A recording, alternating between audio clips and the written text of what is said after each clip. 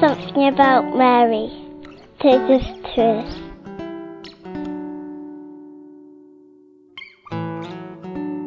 Name is Father John from Diocese of Plymouth in England. Just a little reflection on Mary, her role in my life, and I just want to start with a piece of scripture which struck me quite forcefully the other month.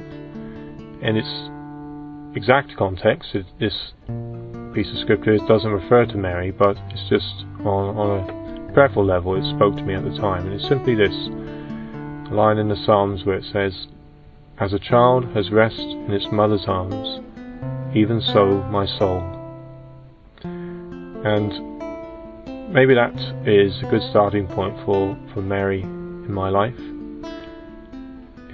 just as a human being and as a priest as well, obviously, of a sense of comfort thinking of Mary, a sense of knowing that she's there, interceding for me, praying for me, caring for me in an incredible way as a spiritual mother which she has been given to me.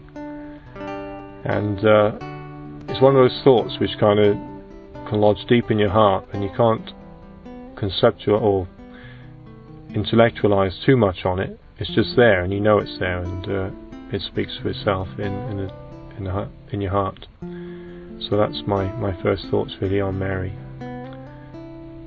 The other kind of idea and thought that comes to me is simply that as Christians, and obviously as a priest, we're called to do God's will to an exact a detail as is possible. And Mary just holds up that wonderful example of being totally given over to following God's will to the exact detail.